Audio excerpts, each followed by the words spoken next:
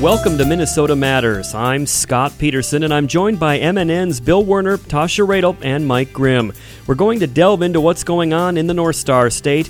If it matters in Minnesota, we've got it covered. This week, the man who designed Minnesota's I Voted sticker, an Eden Prairie man, is competing on a Norwegian TV reality show, and new twin skipper Rocco Baldelli. But first, this was a busy week in Minnesota politics, not only as you might expect because of the fast-approaching midterm elections, but also due to significant developments on the controversial PolyMet proposed copper-nickel mine in northern Minnesota.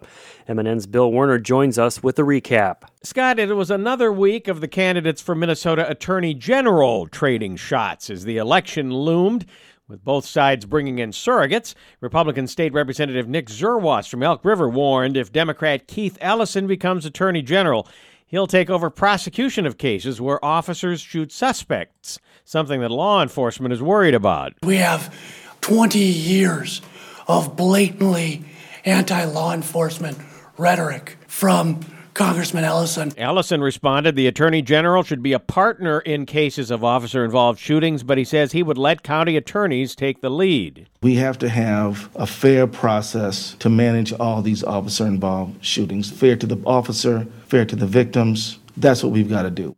Meanwhile, Republicans warned Ellison as Attorney General will push his own political agenda, demonstrated in an online video in which Ellison says, quote, I do plan on doing some national litigation. Republican State Senator Warren Limmer. Completely inappropriate for Mr. Ellison as a candidate for the Attorney General office to say whether he thinks a law is constitutional or not. That's up for a judge to decide. Ellison responded in the case of Roe v. Wade. If the Minnesota legislature says that they're going to take away some fundamental right that has been recognized in American law and in Minnesota law, I'm not going to be all right with that. Ellison says his Republican opponent, Doug Wardlow, pledged to be non-political, but has said he will get Republican staffers in the Attorney General's office and would carry out the Trump agenda.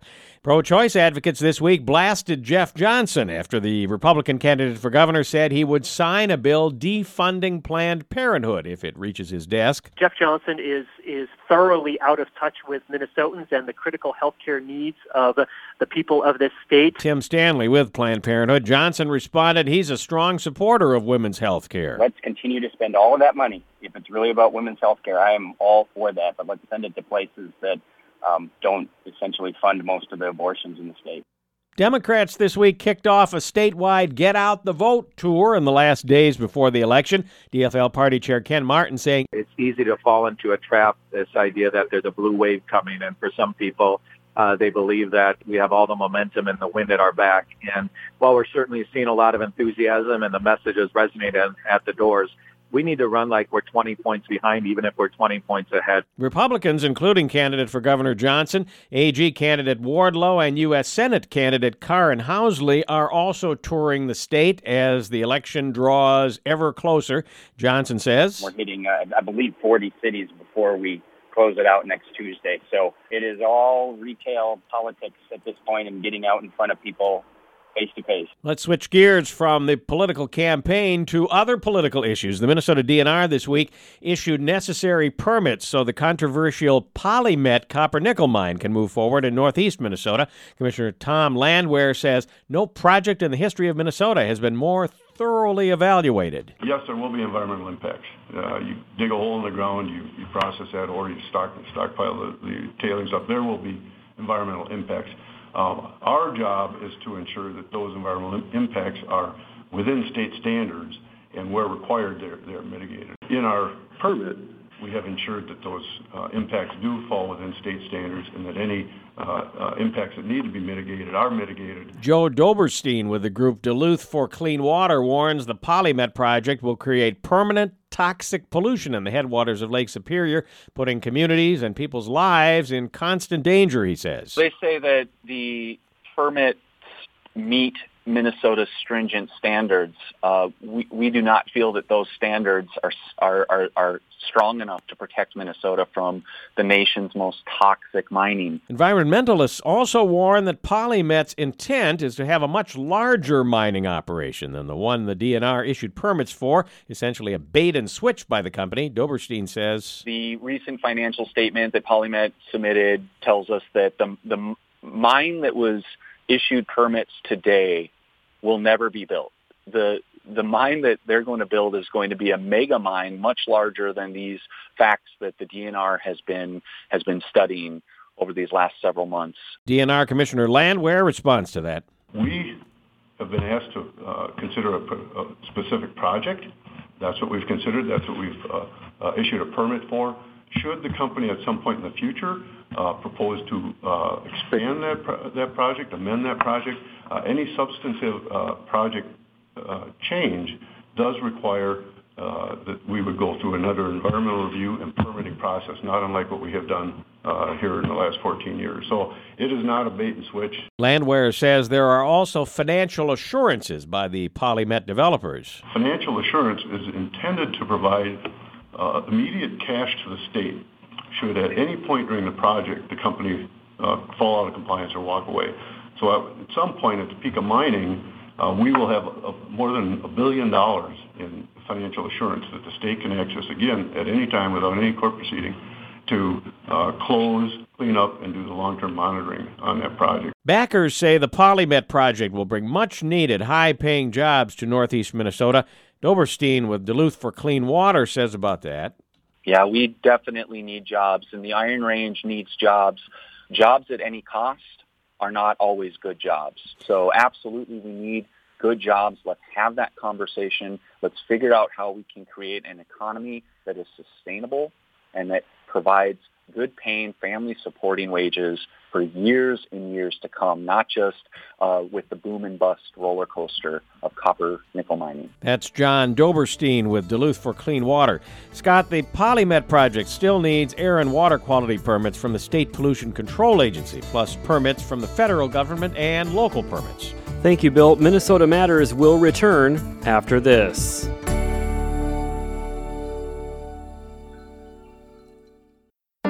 There's nothing more personal than your health care, so why do politicians keep wanting to get in the way? DFL politicians Tim Walz and Keith Ellison support health care policies that have caused families to lose their choices and costs to skyrocket. Now, Tim Walz and Keith Ellison want to double down. They've proposed a complete government takeover of your health care. They claim it will lower costs, but the real cost is so expensive, other states that have tried the Walz-Ellison plan had to scrap it. The Walz-Ellison healthcare takeover starts by shifting the costs onto Minnesota families who will pay even higher premiums. Then the government controls which doctor you can see and when. And it all comes down to $17 billion in new tax increases. That's a $9,000 tax hike for the average Minnesota family. Does that sound like a good idea to you? Tell Tim Walz and Keith Ellison to drop their plan instead of yours. You can learn more at stateofgreatmn.org. Paid for by the Coalition of Minnesota Businesses. Welcome back to Minnesota Matters. In 2018, Joe Mansky is in charge of elections for Ramsey County. But back in 1993, he was working for the statewide election chief, Secretary of State Joan Grow. That's when Mansky created a simple sticker that will once again be worn proudly by thousands of Minnesotans as they walk away from the polls next week.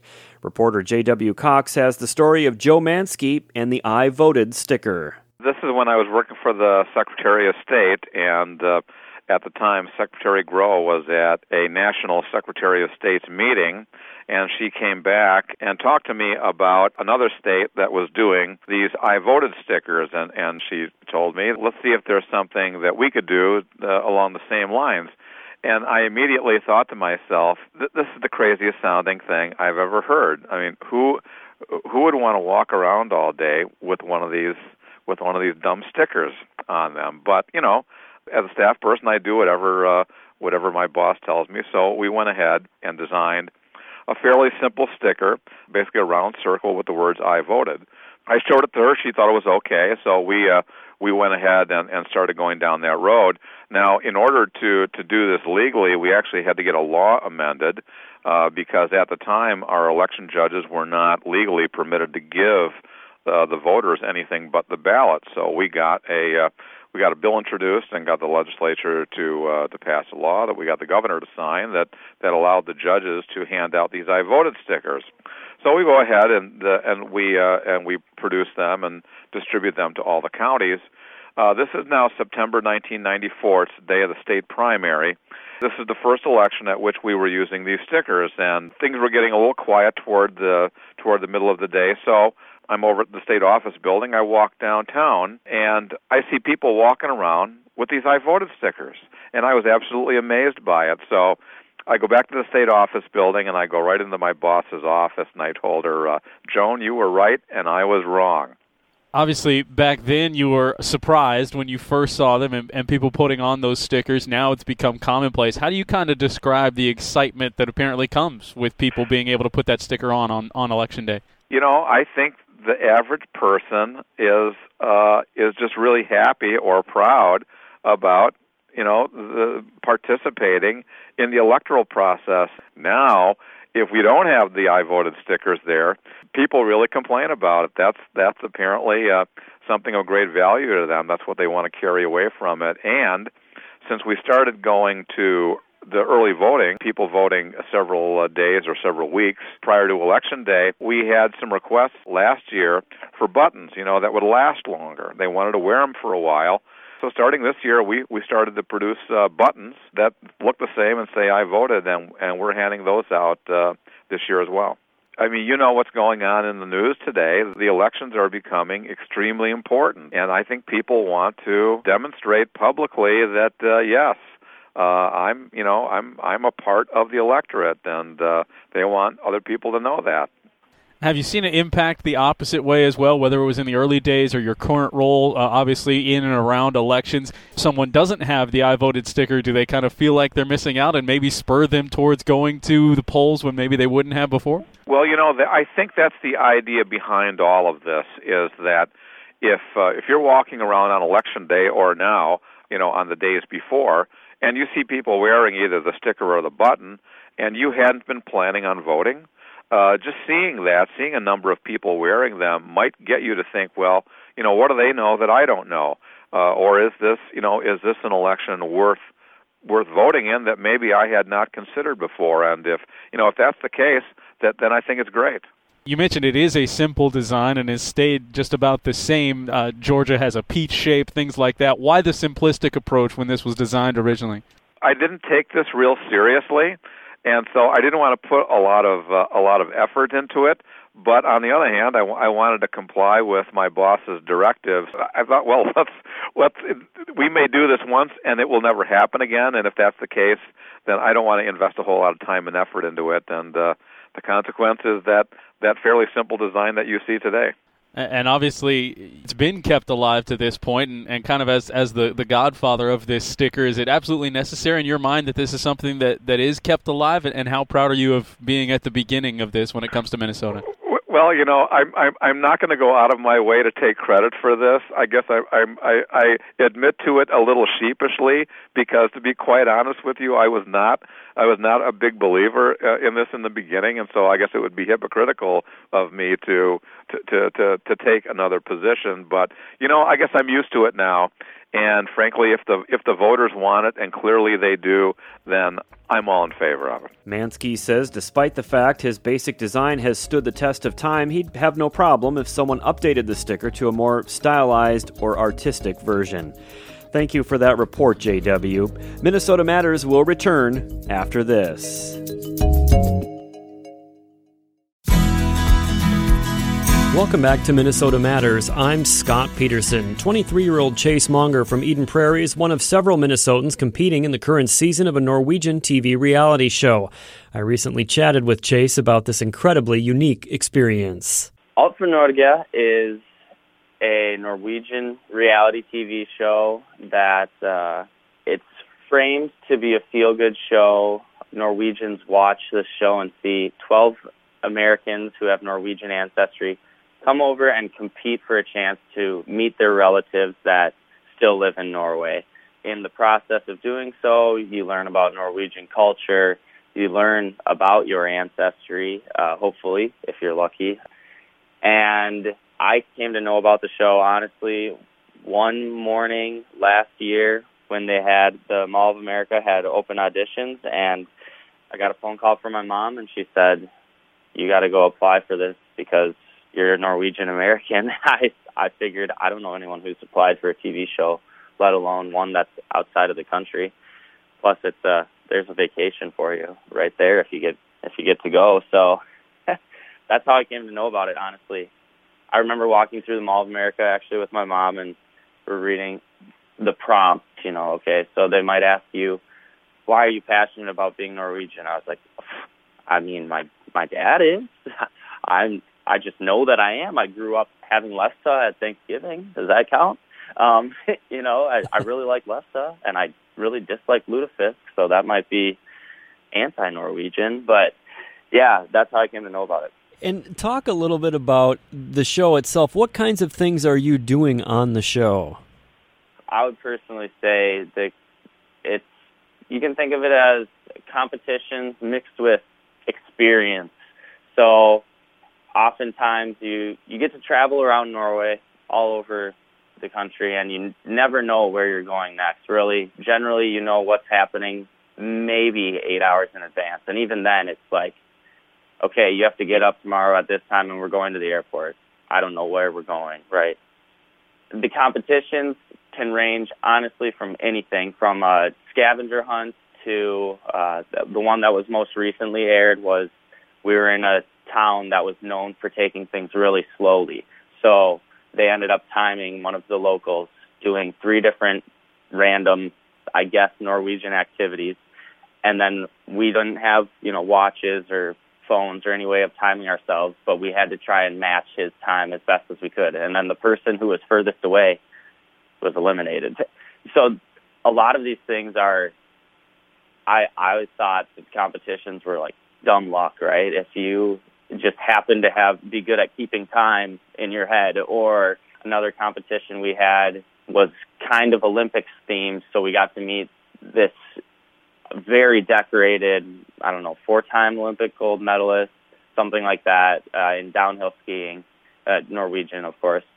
And so then that competition had to do with, winning gold medals in random team events and individual events. So, like, I had to dig a hole in the sand just with my hands. That was literally my part. Someone else, we had to walk on team skis throughout this whole competition as well. Someone else had to endure pain and get, shocked by, there's, a battery hooked up to this, just like a copper pipe that was in a design, and she had to pull off the metal that was on it. She had to pull that all the way off of it and get shocked in the process. We tried a ton of weird food. That was one thing we did. I tried sea urchin, sheephead. Oh, there's another one I can't say yet. How do those taste? Honestly, some of them were really good. Some of them were kind of So the sheephead, Smålhova, that's actually in the first episode of this season we got to try that. And it was honestly really good. I just don't like to get my hands messy when I eat things. So that was the tough part, is you have to reach through the jaw and pop out the eyeball if you want to eat that, which of course you got to try everything. You're over there for this experience. But those were really good. I'm curious, are you a celebrity now in Norway? A lot of people kind of ask me about that, and the way I view it is Norway's a country of 5 million people or so. So that would be kind of the equivalent of, being on TV for just Minnesota, right? It's not like reality TV stars in the U.S. where they're drawing from a potential viewer base of 230 million. But yeah, certainly a ton of people have followed my Instagram account and whatnot. And if I were to walk the streets in Norway, it's very, very likely I would be noticed, and people would come up and want to say hi, take their pictures. I actually know some former contestants who just went back to Norway recently, and that's what they said. It was just a weird and fun experience because they did go they're going around cities, wherever, Bergen, and random people on the streets are recognizing them and wanting to take their picture. So, you're definitely somewhat of a celebrity. And can you tell me, did you win this season? I can't tell you if I won or not. I'm still in the running, and so far 9 episodes have aired out of 12, and so if anyone wants to watch, they certainly should catch up and watch these final few. They're going to be really good. Very good, Chase. And for our listeners throughout the state who want to watch, where can they see the show? The show can actually be viewed for free on dplay.no.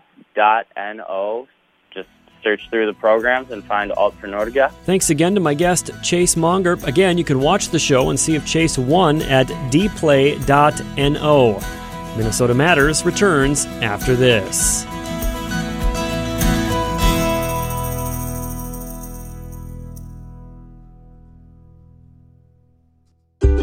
You, my friend, have connections in the government. Yes, you. USA.gov, the official source for government information on thousands of topics. And like any good connection, there's no telling where it can take you. Why, one day you're getting student loan information. Next thing you know, you need job hunting tips. Today's road construction info could have you searching for telecommuting ideas tomorrow.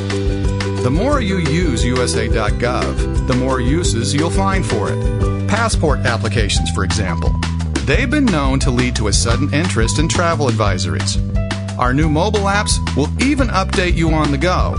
So whether you have information to get or ideas to give your government, check out USA.gov. Who knows? Lottery results today could lead to retirement planning tomorrow. USA.gov. With the right connections, there's no telling where you can go. Welcome back to Minnesota Matters. The Minnesota Twins named 37-year-old Rocco Baldelli as their new manager last week. He's a young up-and-comer in the baseball world. At one time, he was a top player prospect in the Tampa Bay Rays organization before injuries cut his playing days short. He then took roles within the team's front office and eventually became a bench coach for the Rays. So at 37 years old, he has a relatively large amount of executive and leadership experience. He has big shoes to fill, taking over for hometown hero and Baseball Hall of Famer Paul Molitor, who was fired at the end of the season. MNN Sports Director Mike Grimm tells us more about the new Twins bench boss, Rocco Baldelli. Scott, when Chief Baseball Officer Derek Falvey chose to fire Molitor at the end of the year, here's what he said about the decision in early October. When we made this decision, I can tell you this wasn't just about wins and losses. Right now at this moment, it was about where our club is for the present and the future. And I've said that to Paul this morning. I'll say it again. This wasn't about our record this year. This is about what we think is best as we continue to grow a young team in the direction toward being a championship contender. And now that Falvey has made the hire of Baldelli, he says of his new manager, I think when we set out to find the partner and manager that we were looking for, we talked a lot about finding a partner who shared a vision, who looked at things ultimately in a way that would push us forward and continue to grow us, but also embodied everything that was about the Twins tradition, everything about this organization, the character, the integrity, the values of this organization, and everything that represents. And I will tell you that when we set out on this, that was our hope. That was our desire. I don't think I could have envisioned a scenario where we could have found a better partner than Rocco Baldelli to be the next manager of the Minnesota Twins. He's a special person. Everyone in this room will get to know that over time. He's someone who is focused on growth, development, open-mindedness, and communication. He's somebody who we believe will be a big member of helping us build sustainable championship caliber baseball here in the Twin Cities. Baldelli says he's quite happy to be with the Twins organization with a chance to manage the team. First and foremost, it was the feel that I got just from the conversations that I had when I came up here. It's the people involved. I got the opportunity to meet the Pohlad family, Jim and Joe. Just as much as I sat there and did answer some questions and respond to questions, I also heard a lot about what the organization and the community stand for up here, and it gave me just a tremendous feeling when I left. I'd say that's the main reason why I was so excited about it. Baldelli says he's a mix of an old school and new school baseball guy. He does like advanced metrics and will use them, but also says there are things you can see with your eyes and feel with your gut. I actually do believe that when you take a lot of traditional aspects of the game and teaching methods and things like that, and just general good baseball knowledge, and you combine it with some good information and good people to convey that information, that's when things can really work out well. Baldelli says he hopes to earn the trust of his players in a quick amount of time, but he also says that's not an easy task for a baseball manager. I think you talk to them. Hopefully talk to them this offseason, and then you get to know them a little bit, and then you get to know them a little more, and then you show up to spring training and you take an interest in them, not just in their baseball careers, but get to know them. I mean, I like getting to know people, and I appreciate the people that I work with, not just for the players that they are and what they do out on the field. I like to know what makes these guys tick and really how to get the most out of them on the field and off. That's really the answer. I mean, it takes time. It does not just happen overnight. Someone who I don't know or have never met, why would they have an exceptional amount of trust in me, except for Derek and Thad hiring me, I guess? Baldelli says his first order of business will be to assemble a high-quality coaching staff. As I sit here right now, this is one of the most important, if not the most important, initial topics for, I think, all of us to spend time on. I believe, as I said earlier, the construction of a staff is essential to a Major League Baseball team having success and creating environment and getting where we want to be. And again, I'm sure this is something that is going to take a lot of time and energy, and this is where I want to put my energy right now into exactly your question. Baldelli's a contemporary of Twin star Joe Mauer, who may have played his final game as a Twin. Mauer's big contract expired at the end of last season. Baldelli says of Mauer, I've known Joe from the other side of the field for a while.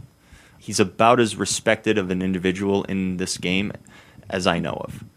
He is beyond a wonderful representative of the Twins. He is the Twins in a lot of ways.